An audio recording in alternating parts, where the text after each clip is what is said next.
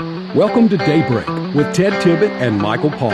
If you have a comment, you can call us now at 261-0898 or pound 981 on any C Spire device. Our email is newsradiomornings@gmail.com.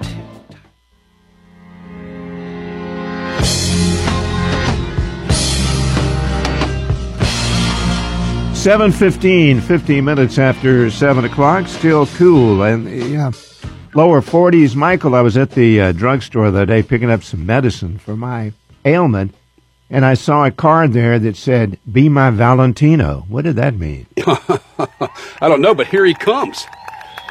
Good morning, Gene Valentino. Well, Valentino's Day is just around the corner coming up.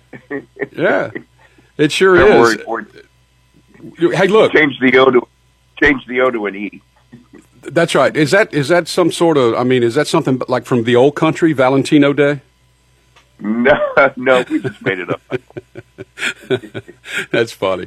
Okay, well, Gene Valentino, welcome. GeneValentino.com, folks. You can go to his own website. You can check him out. Gene, former Escambia County Commissioner and entrepreneur and good friend of the station and good friend of mine. Good talking to you, buddy. How's your week been? Always good. You know, you've been very kind to call on me to come in and speak with you and Ted once a week, and this has turned out to be a lot of fun. Frankly, it's one of those things in life you don't plan on. It just happens, and you made it happen, and I want to thank you for letting me do this with you every week, and hopefully we have some insight for the folks listening. Gotcha. Well, you're welcome, and we love having you because you always have smart things to say. The Velvet Hammer, Gene Valentino. So, look, all right, a couple of things going on that I thought I would mention. First of all, the Supreme Court. We have Justice Breyer is going to retire, and I think they sort of forced him into it, but, you could argue the fact that he wanted to get out. I don't know. It doesn't matter. He's going. And the president's going to pick somebody. Now, he says he's going to pick a black female. And it makes you wonder, what would Martin Luther King think about picking somebody by the color of their skin and not the content of their character? Well, that goes it's counterintuitive. It goes 100% against the spirit of what Martin Luther King believed in. We are a nation of many faults and wrongs that we've made along the way, but that became the foundation that was laid for the beauty of what our democracy has become, an orderly and civil society. But Martin Luther King would never have approved a statement by a president, nonetheless, that we will intentionally discriminate in our selection of a Supreme Court justice. I'm anxious to see how the Supreme Court itself handles this issue if it's brought before them for some sort of ruling. This will be historic in and of itself, that the Supreme Court rules on how a president is entitled or authorized to appoint a Supreme Court nominee. Interesting. Well, I can tell you this, that special consideration for one racial or ethnic group is certainly, without doubt, a violation of Martin Luther King's dream. Absolutely, Michael. He would not have allowed this. This is counterintuitive and goes against everything that he was fighting for. The racial discrimination issues of the past should not go unnoticed. We best learn from that, frankly, and I think we have. But the pendulum in life has to be careful not to swing too far in the other direction either, right? That's right.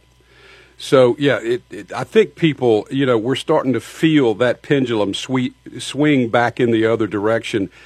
I feel like, and I know you and I talk about this occasionally, we feel that the elections coming up are going to be a clear mandate to Washington, D.C.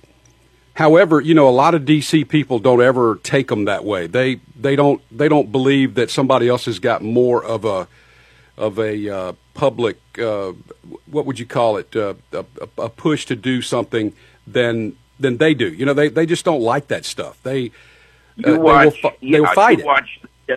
You watch the Democrats whine about how the elections were rigged when the tsunami hits and the citizens of this nation vote in a wave of Republicans at the local, state, and federal levels as the elections come up.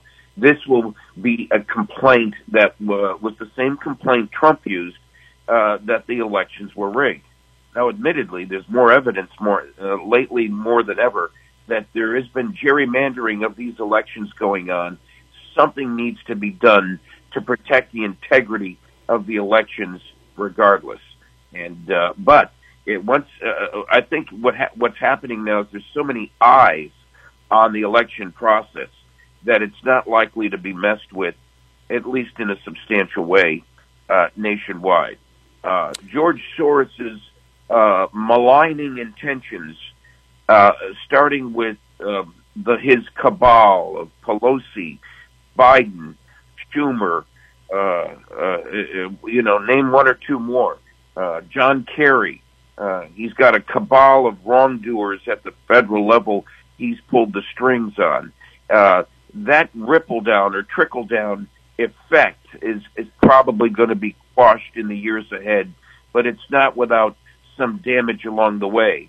Most recently is George Soros's control over what he has done to neutralize the objections in Ukraine and allow poor President Zelensky to be overrun by the wave of Russian invasion, and Mr. Biden getting his ass handed to him yesterday on a private call they're not willing to give us the details of President Zelensky from Ukraine unloading on Biden and blasting the tar out of Biden with expletives for his wrong manner in handling and protecting Ukraine. And let me go for a second. What about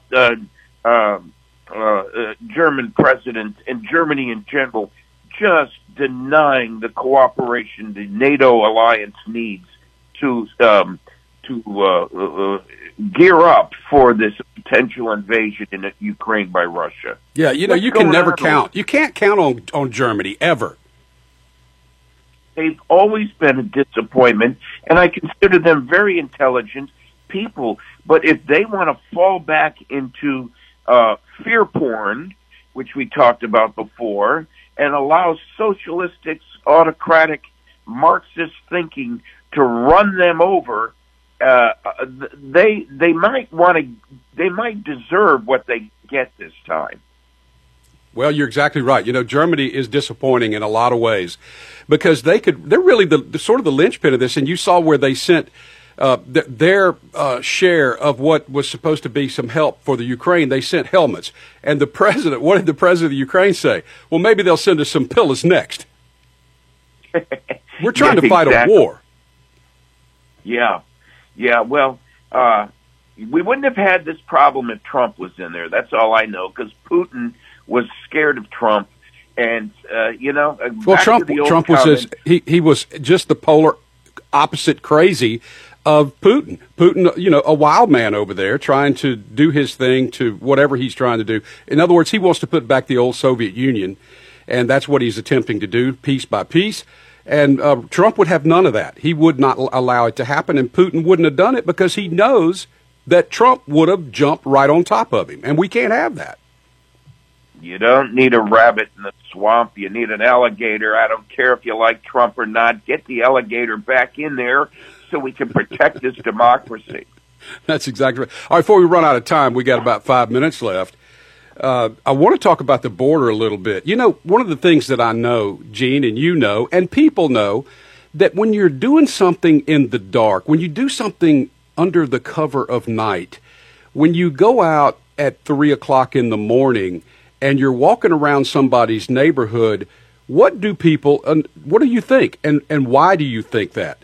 Well, you think somebody's doing something wrong, and the reason why you think that is because nobody should be out at that time of night, and about 90% of the time that's what's happening. So let's go now and talk about our federal government, our Border Patrol, our president, the administration, who is taking people on aircraft in the middle of the night and dispersing them across our country. Illegals who may or may not have been charged with crimes. They admitted that some are charged with crimes. What in the hell are we going to do about this border situation and about just people overrunning our country? Yeah, you're bringing up a great point. I'm glad you got it in this episode. You know, this happened up in Westchester County, I think is what you're referring to. Yeah. At least the hidden camera video that was published on the web, and Fox News picked up on it. It goes back to August of 2021, just a few months ago. And what we're seeing is white adult males, no families, no women or children, just, I should say, adult males. They weren't white. They were Mexicans or Southern, but they came from all over the world, it turns out. And some officer being recorded that wasn't aware he was being recorded saying, hey, we don't want to attract any attention on this, because if it gets out, the government it'll be seen that the government is betraying the American people. Well, they are. That's exactly what they're doing. What's bad about this? A total demoralization going on at the same time with our ICE agents. Totally. Can you imagine going to work every day and having to help shuttle illegal people around the country? And this is no surprise, Michael. You and I talked about this several episodes ago, how illegal immigrants are coming into this country in the dark of night and being dropped off in secondary and tertiary areas around the nation, and dropping the expense into the local communities, the cities, the towns, and the counties. And guess what, off Gene? the radar in Guess what? Yeah. We're paying for it. This is obscene, and it's now time. This is a form of war, and if this is not handled by the president in an orderly way from the administration, then it's incumbent upon us, under the rules of our Constitution, to rise up and react. I am not talking about insurgency. I'm talking about defending democracy. Hey, folks, it's time. Let's rise up and protect our border, protect our nation, protect what was given to us for generations. It was the only governance in the world that has proven to be working historically. We'd be a bunch of damn fools looked at by our grandchildren if we let this fall through the cracks and lose it. You know, if you look, there are a lot of challenges going on across the country, even some Republicans, and you and I have discussed this, Gino. We are conservatives, not necessarily Republicans, and a lot of Republicans across the country have let us down as well. But today, this week, next week, you're going to see a lot of people qualifying to run against incumbent Republicans, and I can tell you that some of them don't deserve to go back. I don't know what the situation is in all parts of the country, but I can tell you that some of these guys do not deserve, because they've done absolutely nothing. We need to challenge Republicans, and we need to challenge Democrats as well, who have done nothing. Who's running against Nancy Pelosi? We should have a mob scene of people together getting over to that destroyed town by her called San Francisco and her district. We need a candidate. It can be anybody, for God's sake. Look what happened in New Jersey with that guy who spent $250 on a campaign and didn't even campaign. He ran against some leading incumbents and won. Why? The speaker of their house. Yeah.